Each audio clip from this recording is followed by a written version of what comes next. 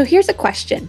In a world that keeps moving faster and faster, how do women leaders like us, women who want to make an impact in the world through our career or business and not sacrifice our home life, how do we create balance and fulfillment in our lives both at work and at home without facing burnout or constantly feeling like we're chasing an impossible dream? That's the question, and this show explores the answers. Welcome to the Selfless Syndrome Show. I'm your host, Dr. Alex Swenson Ridley, and I'm on a mission to help women leaders break through burnout so that they can build the life and body they are worthy of and step into the awesome power of who they really are. I'm the Selfless Syndrome Mentor, a board-certified women's health and leadership coach, and alternative medicine practitioner. I'm a wife, mom, and stepmom to 4 boys and a furball, and I'm the founder of a rapidly growing women-centered coaching business. Stick around, because on this show, you'll learn how to create the life, body, and career you've always dreamed of without having to sacrifice who you really are. Let's go.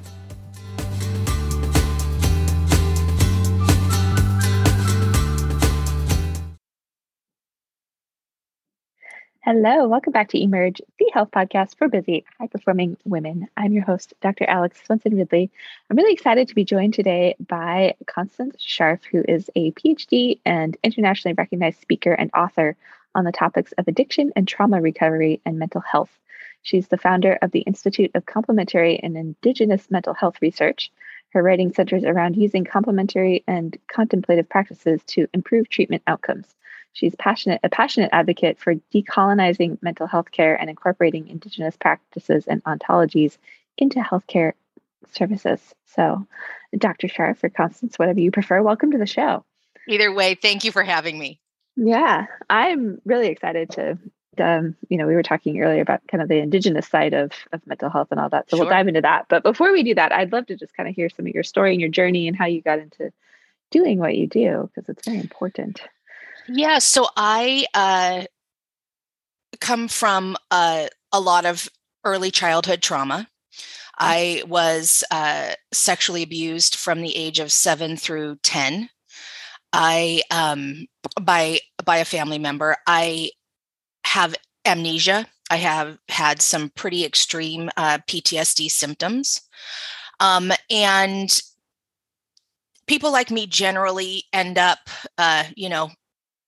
suicides, overdoses.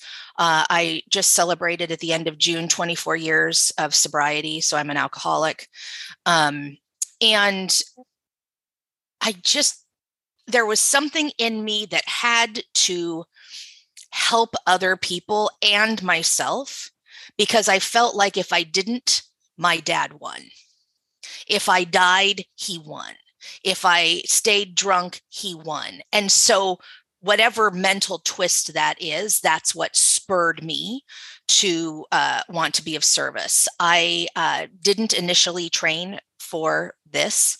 I was in nonprofit management. I worked with women and girls a lot through the Girl Scouts was one of the organizations I worked with. I did a lot of international development. That's what I actually trained for, evaluating different development projects, primarily for women and girls all over the world. And I was in grad school because I realized that, I was 31, 32, something like that. I realized that I wasn't going to move up in nonprofit. I was too young. It didn't matter what my achievements were.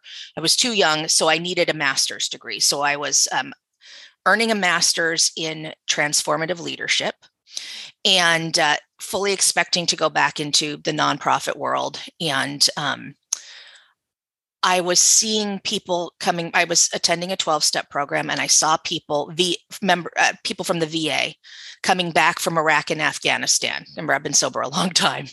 Yeah. So I was seeing people coming back from Iraq and Afghanistan, and they had trauma.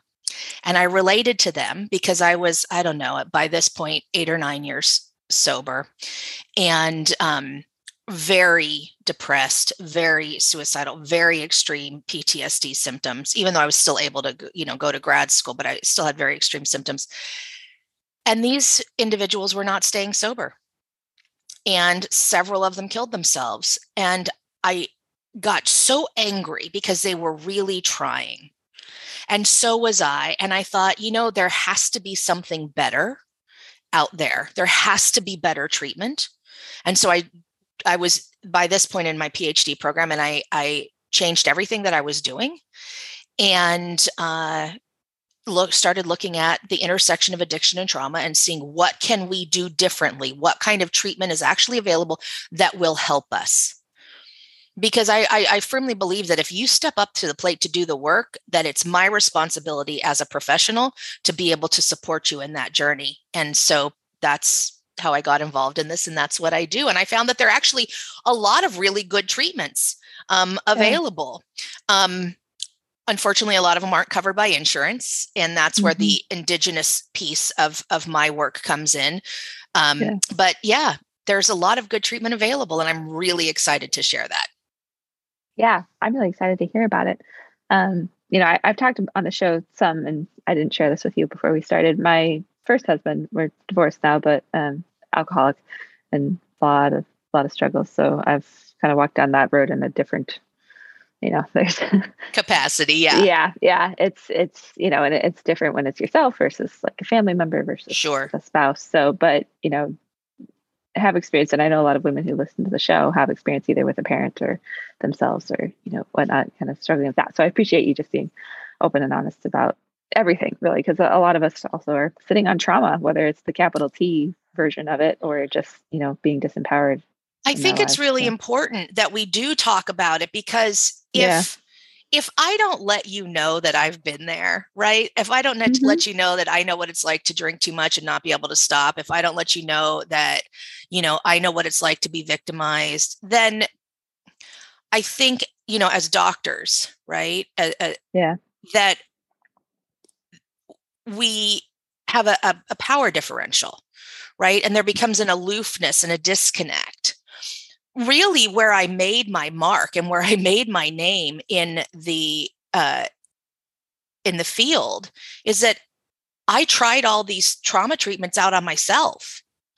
I was looking for different kinds of treatments that have very limited to no side effects. So, for example, one of the programs I work with is music. Right. And music, particularly singing, playing music and singing, have incredible positive impact on the brain. So what happens if in one program that I've worked with, and I wrote a book about Rock to Recovery, what happens if the participants don't write their song or the song's not very good, right? There's no negative outcome. Right. The greatest negative outcome is if someone doesn't participate, and so they get none of the benefits. Right. But who cares if the lyrics aren't going to win you a Grammy? You're in drug rehab. Right. But the positive side effects are tremendous. And you know this because all of us have had this experience. If you're having a bad day and you're in your car, say you're stuck in traffic, which I know you don't get too much traffic up in Alaska, but say you're stuck in traffic, right? And you sing a song, right? You do your own carpool karaoke. You feel better. Yep.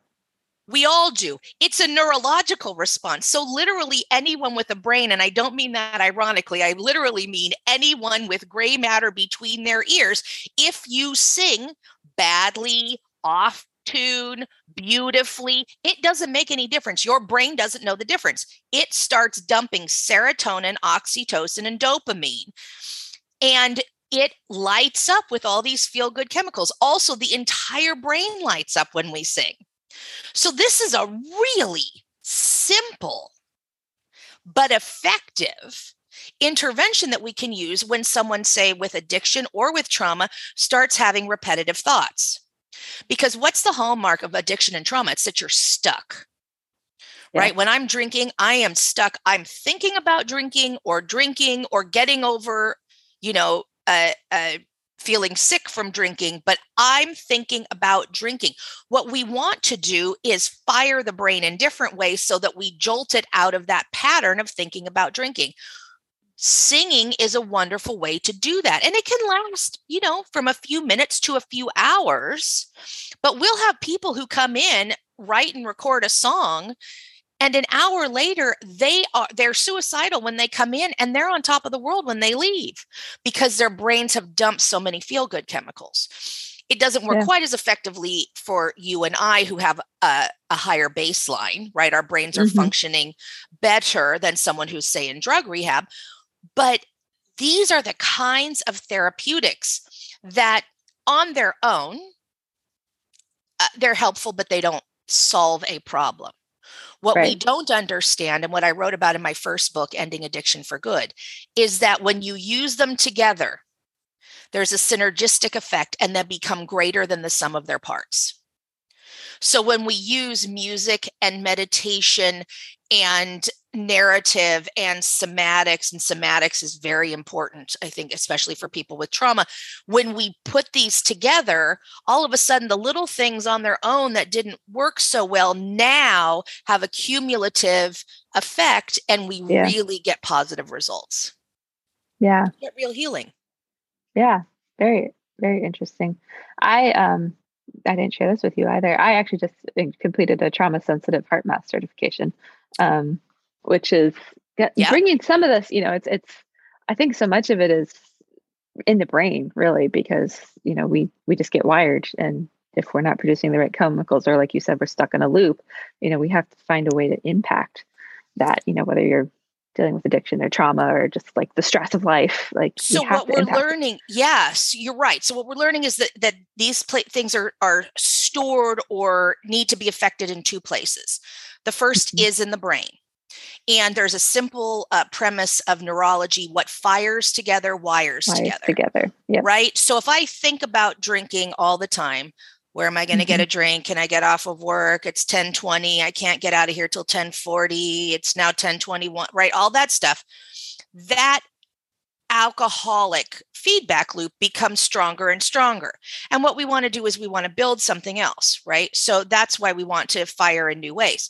So that's issue number one, are these feedback loops in the brain. And we know that it's a neurological problem rather than a substance problem, because if the problem was the substance, when I separate you from the substance, right, detox, you should get better, right? That's like an allergy, right? Or, if you have anaphylaxis, right, because you ate a peanut, right, and you start to die, right? We remove all the peanut from you, or the venom from the snake bite or whatever, and you get better. But that doesn't happen with addiction, right? We remove you from the substance, or the substance from you, and you get worse. Yeah. That means there's something else going on, and that we believe is neurological. The other part, particularly for trauma, is, van der Kolk's work, The Body Keeps the Score, that trauma is actually stored in the body. Yeah. And there's something, I started to learn about this in graduate school with shamans in Namibia, traditional healers in Namibia. I was invited to just watch them. And there's something that they call shaking medicine. And if you see a bird, right, that just got away from a predator, it will go under a bush or a rock. It'll puff out all its feathers, and it will tremble. It will shake. Right. And that actually moves that trauma through, because birds don't have PTSD like humans do. Yeah. Right. Because they move that trauma out through their body by shaking. And so with the San in Namibia, I had the opportunity to see how they would tremble. And they have, their rituals and their stories for, to explain how it works. But they explained it to me using the bird example. And I'm like, which is why somatics is so important for people who have trauma, is to find where in the body, because I know for myself with my trauma, I'm dissociative. I can tell, I had therapists and they'd weep. I'm like, you don't get to cry. Like, I just told you whatever. I can tell you what happened, right? But I have no connection to those feelings. Well, that makes talk therapy ineffective. If I can't feel those feelings when I talk about it, we're wasting everybody's time. But in somatics, I learned how to actually be in my body and present. And that's what gets me out of that feedback loop of always being stuck in the past. Because another hallmark of trauma is I feel like The threat is imminent, even when it's Right. not. So my father died when I was 22 years old. But I would 10 years later feel him breathing on my neck like he's here. I know he's not here, but my body responds as if, until I was able to work it through with somatics. Very cool. And so can you define somatics for those listening? Because I've had experiences, where like I just suddenly need to like move and shake. And that's essentially what this is. Like if you watch all animals do it, actually they like shake it off. Yes, That's they literally, where that comes from. That's where that phrase comes from, is shake it off, right? Yeah. So somatics is a body-based form of healing. Mm-hmm. And essentially the idea is that trauma, emotion, whatever you want to call it, problematic feelings mostly. We don't usually get joy stuck in the body, right? Right. But these traumas get lodged and they're stored, physically stored in the body, and that it's our responsibility, first of all, in healing, to learn how to be embodied. Mm-hmm. And second, because I'd be like way back here, like sort of watching from, like I was not present in this form. Yeah. And then to move those traumas through. And if we don't, we can get all sorts of illnesses. I mean, we talk about it with, ACEs, adverse childhood experiences, right? And they don't all have to be psychological traumas, but we see all sorts of illnesses develop because these experiences are stored in the body. So we want to move them through. And that's really, I mean, there's lots of other, more academic definitions, but that's really what somatics is understanding soma, right? Body, right? Is that these experiences become, trapped in the body and we want to move them out. Yeah. Which makes total sense. So for those listening that, and this was me even as early as this year, even though I've been doing the work I do for a while, like I had a coach who was actually like, well, where do you feel that in your body? Because I'm very good at intellectualizing, analyzing. And I know most of the women who listen to the show are probably similar, of like, we're really good at trying to sort out the problems in our head. And we don't know how to even connect here. So do you have any recommendations of like how you start? Like, yeah, it's just really hard. Your body? Like let's just acknowledge it's really hard. So I work with someone with somatics, and we do two things together. First of all, she asked me where I feel that, and I'm like, I don't know. I don't know what. It's in my body. Like, So the first thing that I worked on for probably 2 years was just, can you feel your body? Can you feel it? And I'm like, no, actually, I don't. And so we do different exercises, where I'd like, poke myself and be like, okay, like I can feel that because this isn't threatening, right? I can feel that, right? But then it's like, feel your thought. I'm like, yeah, I don't actually feel anything, So that's the first start. But I think it's acknowledging that it's hard. The other thing is, I am not very good. I'm getting better, but I'm not very good at identifying my feelings. So I'll say to my practitioner, right? I'll say, I'm feeling something, and I'll have her help me name it, right? Not sadness, definitely not grief, but something, and she'll start, giving me, synonyms or different ideas. And I'll be like, yeah, maybe that. Let me sit with that for a little while. Or she'll say, oh, I noticed something, she'll mirror things back to me. She'll be like, I noticed this about you, that you're, I don't know, waving your hand or something. I can't think of something right now, but she'll say, why are you doing that? And I'll be like, oh, or she'll be like, oh, you're tearing up. Let's not, because the big thing for me is I want to move on, right? Just intellectual, because I'm smart.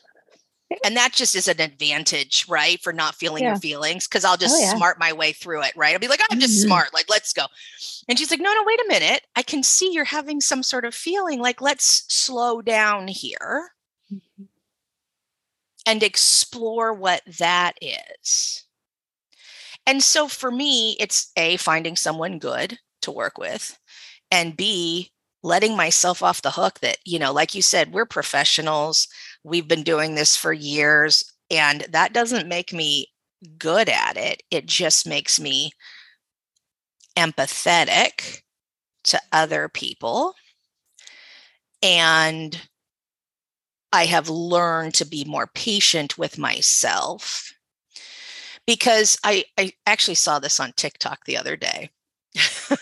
the great reference of TikTok. Oh, yeah. Love it. But someone said that healing is not becoming, the best of myself, but it's letting go of, or working through, or healing from my difficulties and deficiencies. And I loved that, because it takes the pressure off. I'm not becoming some guru. I'm not becoming some enlightened being. I am simply trying to be more present in my life and be gentler with people around me. That's really what healing is for me. And, that I don't have to have these abrupt walls because of, some traumatic experience. Years ago, I basically had no men in my life. I mean, if you were under 12, little boys, people had kids, some friends would have husbands, right? But they were always on the periphery. There were no men in my inner circle, or old men, And through this somatic work, I have been able to have a broader experience. I have friends who are men, my friends' husbands aren't just on the, like tolerated when they happen to be in the room. Right. Yeah. And so that's the growth. Yeah. That's the growth, that if a plumber comes over, I'm not having a breakdown because I'm alone with a guy in my house and I have to talk to my therapist for an hour and a half afterwards because there was a guy in my house. The plumber's not a threat. He's not a threat. And I know he's not a threat before I let him in the door, because if I even smell a threat, you ain't coming in. Yeah. That's the healing. And that's what this does for us. So let yourself off the hook. It's hard. It's hard. And don't expect amazing, overnight changes. Yeah. No, if I've learned anything from certifications I've done and learning I've done, and then, my own journey, it's like, it's not overnight. And a lot of times, what I've really struggled with, because we are smart, it's like, it seems too easy. Like, I just have to, pay attention to my body, or, just breathe. Like, breathing is one of the ways I have, and doing the heart math is very like heart focus. So focusing on your heart while breathing, because it pulls you out of your head and into your body. And my intellectual side is like, oh, that's too easy, but it's these little things that make a big difference. Listen, things are simple. What we say in the 12-step program is they're simple, but not easy. Yeah. It's very simple. You feel grumpy, sing a song. I was at a conference the other day virtually. I was at a conference in Australia, and we sang Row, Row, Row Your Boat. I come from the Girl Scouts. If I had been in person, we would have had a 3-part round and harmonies and, all things. And at the end of the song, people are laughing. Yeah. I was the last speaker on the first day of the conference. People were tired. They wanted to go back to their rooms. There was a big dinner afterwards, right? There, where that you're like, oh God, we're gonna, this crazy lady gonna make us sing a song, right? We're laughing at the end because these things have an impact. They matter. They do. And you think, wow, like, so I work a lot with drug rehabs and trauma treatment centers, mental health facilities, and so forth. And when we're creating a protocol, each individual thing, equine therapy, for example, is wonderful. Yeah. And people are like, you're going to feel better brushing a horse? Well, no. If that's all you did, no, you're not.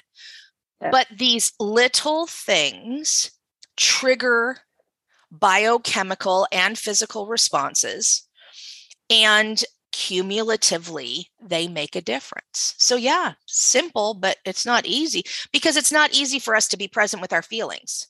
Right. I don't know how to feel my feelings. I learned that in a 12-step program and in therapy. I learned how to tolerate feeling my feelings. That's why I drink, because when I first was drinking, right, when I'd stop, all my feelings would come up, and it was all this trauma and overwhelm and craziness. And I was like, I don't know what to do with it. Drinking helped. When I would drink, I would feel the index finger of my left hand with the fingers of my right hand. And when my finger felt like wood, that's what I wanted. I wanted oblivion. I wanted to feel nothing. Now, I kept drinking after that because I'm a good alcoholic and I drink until the liquor's gone or I pass out. But I wanted to feel nothing. So it's not going to be just a walk in the park to suddenly feel my feelings. And I have to say, the scariest feelings are the positive ones, because I have more experience with the negative ones. I know what terror feels like. I know what disgust feels like. I know what shame and guilt and remorse, I know what those feel like. I know what rage feels like. I have a little more experience managing those. Compliment me?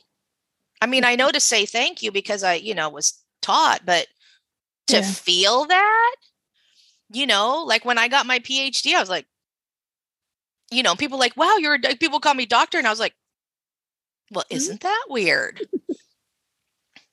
Yeah. Isn't that weird? Very interesting. And I know everyone can relate, no matter what. Most women I know suck at taking compliments. I'm actually part of a coaching group where our leader was like, all right, everyone's going to write in the message, like how you view this person in positive ways. And then we had to actually read them out loud. And it was really challenging. It is challenging to allow yourself to see you how other people see you. Right. Yeah. Well, I've taken on, it's a sort of thought experiment. Einstein used to like to do thought experiments. I take it in a different way with mental health. And that's if someone gives me a compliment or a criticism, I try it on. Okay. I try it. I'm like, oh, how does that feel? Does that feel true? And usually the compliments do feel true, even if they feel awkward, right? You're like, oh, I'm not used to wearing this coat, right? And the criticisms very often don't. And I also do it with another person. So I'll do it with my therapist, or I'll do it with a trusted friend, and I'll be like, this criticism was made of me. I was like, it doesn't feel true. And they're like, yeah, I don't see you like that either. So I get that confirmation from someone who will call bullshit, like if I said, like very often men in particular will say, you're very aggressive. I'm like, am I aggressive? I ask other people, am I aggressive? And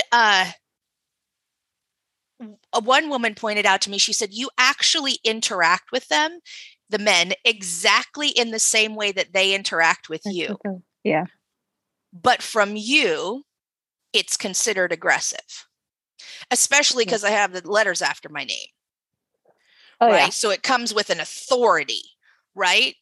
And I'm like, okay, so that's their issue. That's not my issue. Yeah. That's not my issue. Because I want to do better. So I want to, whatever it is, but I try it on. Compliment or criticism, I try it on. Say, hey, how does does that feel like it fits? Oh, it does. Then I can do better, and I can make amends, and I can do all sorts of things. Yeah. And I like that because it actually allows you to take kind of objective, because I think a lot of times our initial reaction is to, we may accept it, especially a compliment, like, we may accept it, but inside we're like, oh no, that's not true. Like, they don't really know me. Whereas you're actually pausing to be like, how does that feel?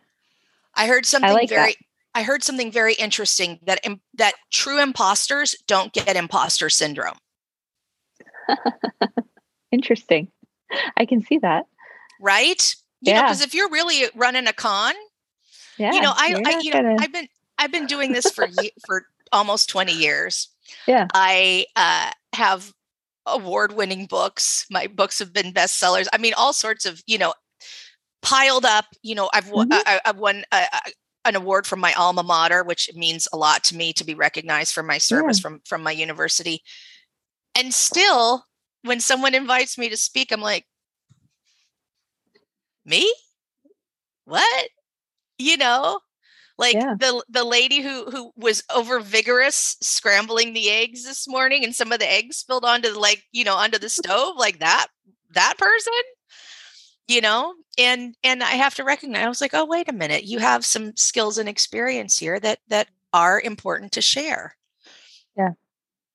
I saw you, and and that's big on two levels. I think, realizing even those who seem like they have it all together on the outside, like we're all we're all human, Oh right? gosh, and totally. we all have a light and a short story to share and shine. Well, and we all listen, we all have deficiencies. Yes. We all have deficiencies. Like I was like this whole time since we logged on, even before we started, I was like, how is her hair like so awesome? Right? Because mine's got all these frizzies today. Listen, I'm lucky I have hair. My hair hasn't fallen out, right? Because a lot of people, as you Yeah. get older, your hair starts to thin. Mine has Mhm. started to thin a little bit. I'm like, I'm lucky I have hair. I'm like, I have frizzies. How come I don't have it together that I don't have frizzies? Who cares? I have hair. It's enough. Great. It's good. You want to hear my side of my hair story? Is Yeah, that yeah, my hair please. never looks good. I normally have it up. I actually washed it this morning, so that's why it's down. But that's the only reason, because I never think that I have good hair. Like everyone's hair is better than mine. Oh my God, that's so So funny because I yeah. was like, her hair is particularly fat. Of course, when mine is frizzy this morning, because it's gotten a little humid here today, that yours is particularly fantastic. I'm like, but that's where we go. It's like, what can Yeah. I pick at? Yeah. I love the people who, get up on stage and they're like, I have to, if the audience is 100 people and I have to pay attention to the 99 who like the show, not the one who's heckling me. Hmm. Right. Yeah. And that's what I've learned over the years to do. Right. What I bring Hmm. to you has nothing to do with the state of my hair today. And if the state No. of my hair today bothers you, that's a you problem. Yeah. Right. I Not my was at a problem. I was at a conference in Egypt, in Cairo, a few years ago. And speaking of hair, so people looked at my hair and they're like, you're Jewish. And I was like, yeah. And if that's a problem for you, there's the door. I'm going to give you some really good information. And if the fact that I am Jewish is problematic, then I don't know what to tell you. I'm here to share with you and your people. And if that works for you, great. And if not, that's not a me problem. Yeah. And that's really something that I've focused on, especially being an overachieving woman. Hmm. There are lots of people who say, you need to, and I'm like, no, I don't need to dull it down and soften it and whatever, because that's the way you want to receive it. The only way I can be in the room sometimes is when they say, hey, sweetheart, would you go get the coffee? No, I won't. And I've been very fortunate. I belong to an organization called the Society for Consciousness Studies. I was a founding member of it. It's an invitation only, or I don't know, there's some sort of process to get accepted into it.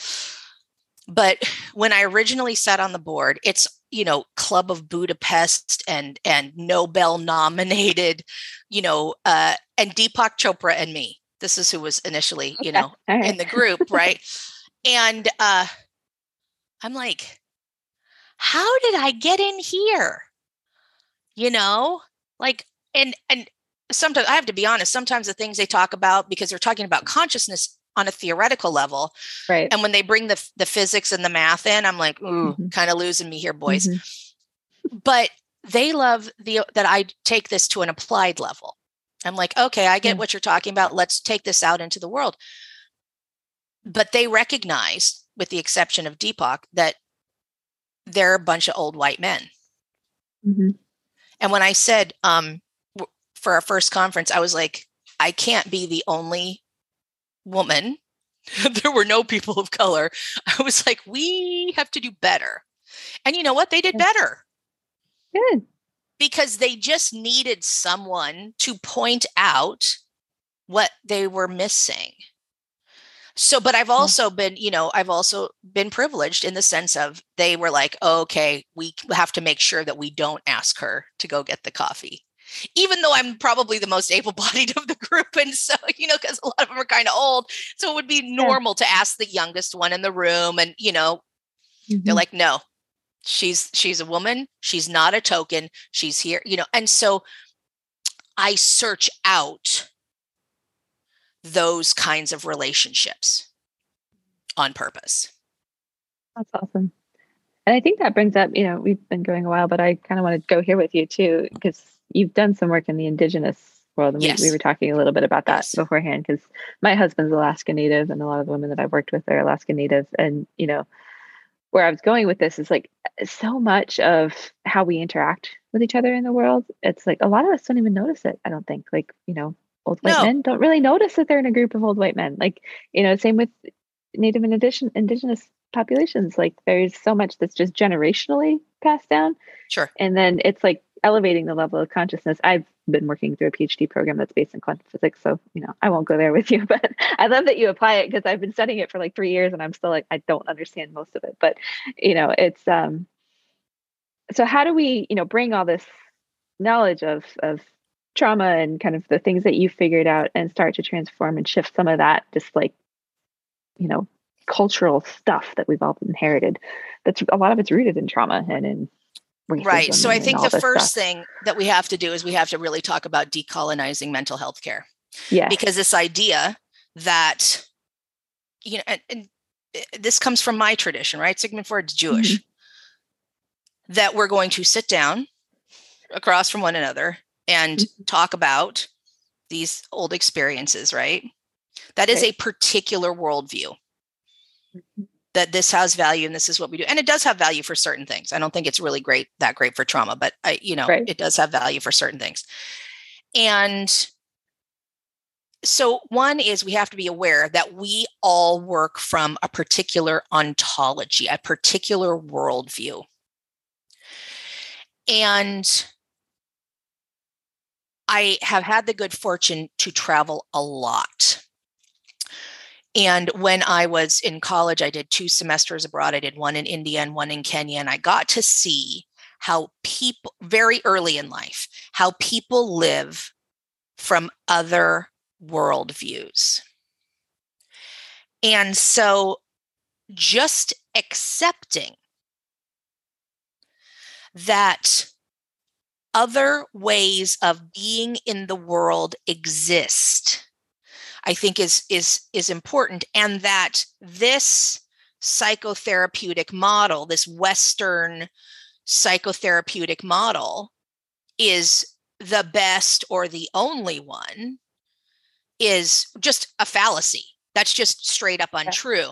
And at this conference that I was telling you about in Cairo, it was during the Syrian refugee crisis in Western Europe, when Syrians were fleeing en masse into Western Europe. And I gave a plea. I said, you guys, we need Arabic-speaking, culturally competent mental health professionals to come to Europe.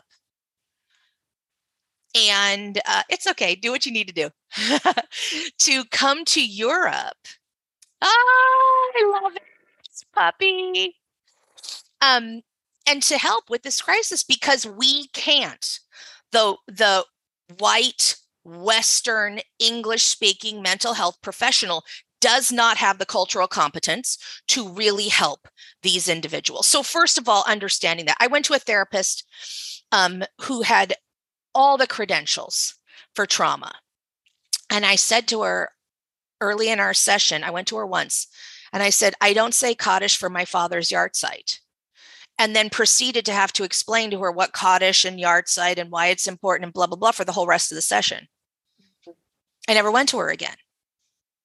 So we need to open what mental health care looks like to include non-white, non-Western ways of being.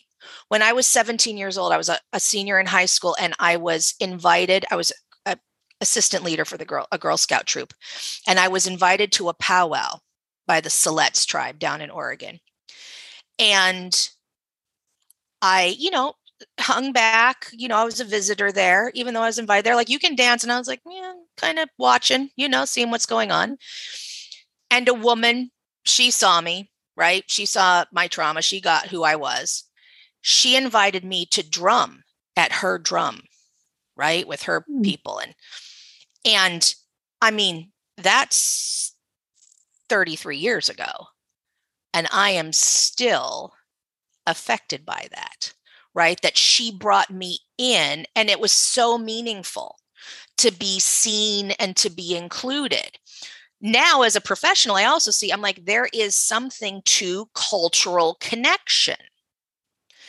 So one of the reasons that I created the Institute for Complementary and Indigenous Mental Health Research is not because I do Indigenous mental health research. I do not. But because those old white men held the door open for me and said, come on, sweetheart, you belong here. I wanted to create a place to say, I recognize that my way of being is not the only one. And that you all, and Indigenous incorporates a lot of different kinds of groups of people. Yeah. You all deserve a seat at the table, and your worldview matters. So, for example, I don't bring Western music programs to Indigenous communities. I certainly give them my book so that they can see the research around music. And I think that's important to share. Yeah. Because one of the things Indigenous groups have problems with is funding, right? Mm-hmm. So if I can give you, here's the research that is going to entice funders to fund your program. Right. But I don't bring that in because Indigenous groups have their own music programs. They have their own musical traditions. Now, if they said to me, hey, doc, we want to have your music program, I'd say, well, here's who you contact and here's how you bring it in, and so on and so forth.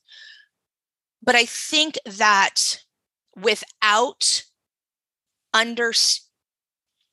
if trauma is related to race or ethnicity, particularly if it's generational. I'm Jewish. I know what that looks like. It's not the same as Indigenous. We don't have exactly the same history, but you want to talk about, arguably the most hated group in the world, that'd be mine. Yeah. You could make that argument. So if you have something like, the Indigenous schools, right, that we've had both in Canada and in the United States. If you talk about genocide, which I think is an appropriate term when you talk about dozens of Indigenous groups in North America. When you talk about disenfranchisement, I am terrified about what seems to be happening in the courts and the stripping of Native rights. When you talk about these things, I think that it is foolish. And this is what we professionals on the whole do, to say, all right, well, we'll just bring in some psychotherapists and you can talk to them. No, there has to be, when you have cultural traumas like that, even though traumas are also individual, when you have cultural traumas like that, then there have to be, I think by definition, cultural solutions. Mm-hmm. And we talk about, epigenetics, right? How our gene responses change. One of the things that I find interesting is it was believed that Jews did not become addicts or alcoholics. But 2 generations post-Holocaust, there are a large number of, we're about the same as the general population, just the general population. But from 0 to, well, why is that? Well, one of the theories, and this is a theory, but one of the theories is that epigenetics because alcohol works to numb my feelings, right? Mm-hmm. That because of the cultural trauma, that we see an increase in the rate of addiction. Well, again, this is a theory. I can't say that this is fact, but you see higher levels of alcoholism in indigenous cultures. You see it in the Irish, right, who have been, just traumatized and under the boot of the English for, how many hundreds and hundreds of years. You see increased rates. And so, another theory is that it's poverty. That you see that, one of the greatest indicators of addiction is not ethnicity or race, but it's actually poverty. There are some problems with both of these theories, but I think that to think that there isn't that cultural integrity and pride isn't at least part of the solution. I think that's wrong thinking on the part of the professional. And I don't think that there's anything in Western, right, dominant mental health research that is so groundbreaking. It's not like what we do is like giving insulin to a diabetic. It's much more of an art than a science. It's about relationships between people. And so you have to have practitioners who can relate. Yeah. They have to be able to relate. Does that mean that you have to be a Native American psychotherapist? No, because I don't think you have to be a psychotherapist to help people.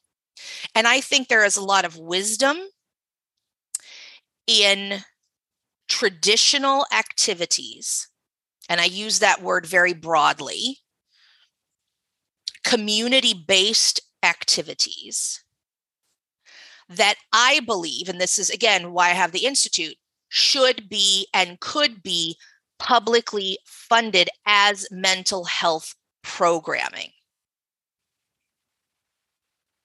And I think that's where that solution lies, is not because the West believes, the American government, the US government believes that the white doctors that we bring in through, the Indian Health Service and whatever, that we're going to give you this, the same thing, which of course it's underfunded, but we're going to give you the same thing that we give to whoever, Joe Schmo in Baltimore. And that is erroneous thinking. This is not penicillin that we're giving out. There has to be that therapeutic relationship. And I'll tell you, even though I've found a very good somatic practitioner, my recovery came largely from a community of men who showed me, we're not going to hurt you. And I had both of those at the same time. Yeah. I had someone who helped me to move through the feelings. Mm-hmm. And I had all these men around me who were like, not only are we not going to hurt you, but if someone tried to get near you, they could not. I was at a rock concert and we were at the red carpet. And I hate doing the red carpet because they take pictures and they're like, oh, Doc, you're the brains. I was like, they're not taking pictures of my brains, boys. And I'm looking back and there's literally like supermodels behind me. I'm like, great. Just where, these are my deficiencies. Right. And I was like, and, there's predators everywhere. And they're like, look at yourself. I was literally the only woman standing in a group of 14 men who had surrounded me. Nobody was getting through. It was going to hurt me. And I got in that moment, I was like, wait a minute, I'm safe here. Not all men are predators. My dad is dead for 25 years at this point, right? Like all these things came together. We do not get better. We do not recover alone. There's a saying that the opposite of addiction is not sobriety. It's not abstinence. It's connection. Mm. I can recover in connection. I cannot on my own. And so the real challenge for anyone who wants to see, I want to see everybody have better mental health, right? I don't care what community you belong to. Yeah. It's having solid, vibrant communities to which to belong. So if the community is being gutted and your children are taken away and, don't come back, and not allowed to speak their own language and not allowed to learn how to do the dances and the rituals of your community, and not, then how can we have good mental health? I could bring you the best mental health providers. I'll bring them all to you. It's not going to make any difference. We have to build vibrant communities. And that's what I try to do with my institute, is open the door and say, you self-define community XYZ, what you want, and I'm going to open the door so that you can come through and have access to the same resources that I do. That's what I have to give, is access to resources. I was at a conference. They were like an Indigenous persons conference, and they're like, well, you're not Indigenous. And I was like, nope. And they're like, do you have an Indigenous partner? I said, I don't. And I wasn't talking about Indigenous anything. I was talking about something I was talking about music. I said, but I said, do you have a student? I'll bring in a student. I'll mentor them. I'll let them give, at least half of the presentation. Like, let's give people opportunities. My intern's in South Africa. Why? Because I found a woman who wanted opportunities. Great. Okay. Come on. Let's do this. I want to open doors for people, because I don't know what you need. Right. I have no idea. I do research. I can tell you what the research says, and I can tell you how we apply it and how it's been applied in different settings. And then you need to take, what works for you.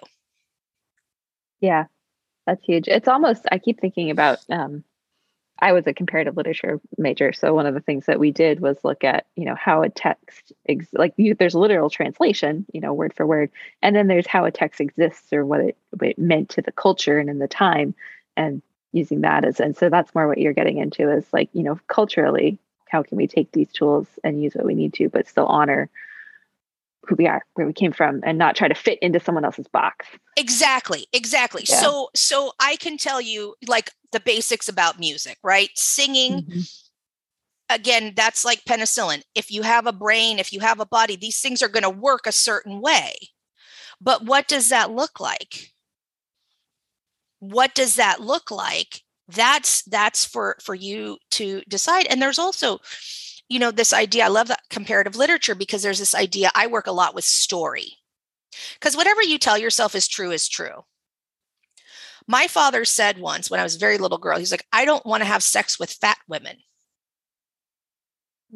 Well, that's very good information when you're, 7 years old and 50 pounds. Oh, well, the solution to this is to be fat, isn't it? Yeah. Right? I started eating every Twinkie I could get my hands on.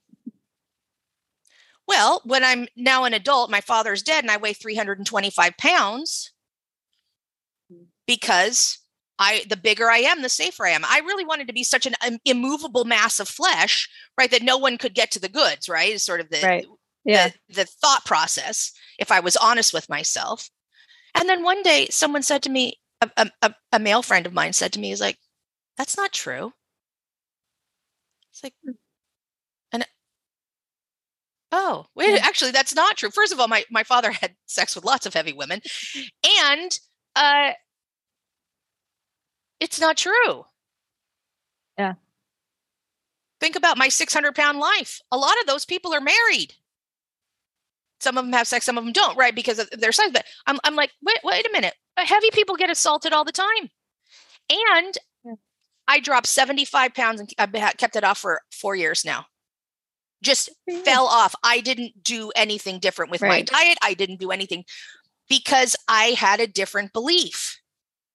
And so if we can change these narratives, but I cannot, as a mental health professional, it is wrong of me to superimpose my worldview on you. You tell me what you want, what your problems are. I can tell you what I've done, right? Because I've been through it. And I can tell you what different resources are. I'm much better at giving referrals than anything else, right? Because I just happen to know a lot of people. I'm like, okay, you want this and this and that. Here are the people who are doing that. Or a community will come to me and say, okay, these are the problems that we're having. These are the resources that we have. All right, how can we boost these? That's my job. That's my job. Yeah. Because you know, and you is not just an Indigenous person or a woman or a person of a certain age. You, any human being, you know what you need to heal.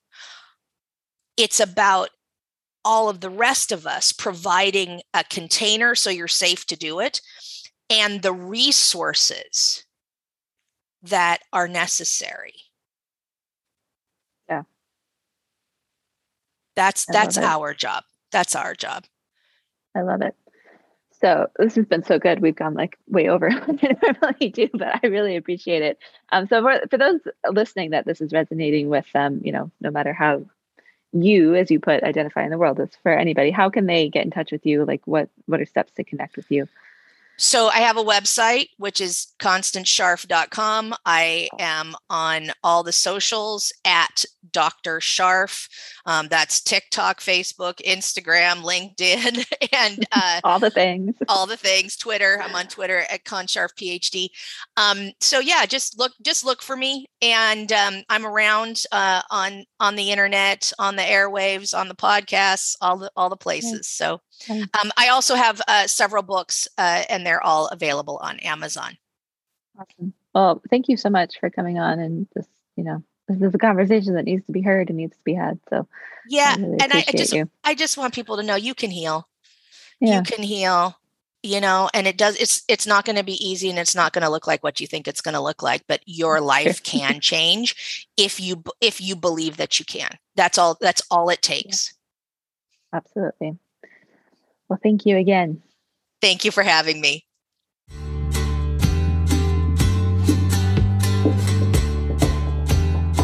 I hope you enjoyed this episode of the Selfless Syndrome Show. I truly couldn't make this show if it weren't for you, my amazing, lovely, and loyal listener. I so appreciate the emails, the shout-outs, the shares, and the reviews, all of which inspire me and motivate me to keep coming back to the mic week after week in order to provide high-quality content that helps you find that elusive thing called balance and really build the life, career, and body you are worthy of. I have one little request. If you have benefited from this show in any way, I would so appreciate it if you would go to iTunes and review the show. You can leave a 5-star review, leave an honest review. This really helps us get in front of more amazing listeners just like you and keep growing our mission to help women leaders around the world build the life, career, and body they are worthy of.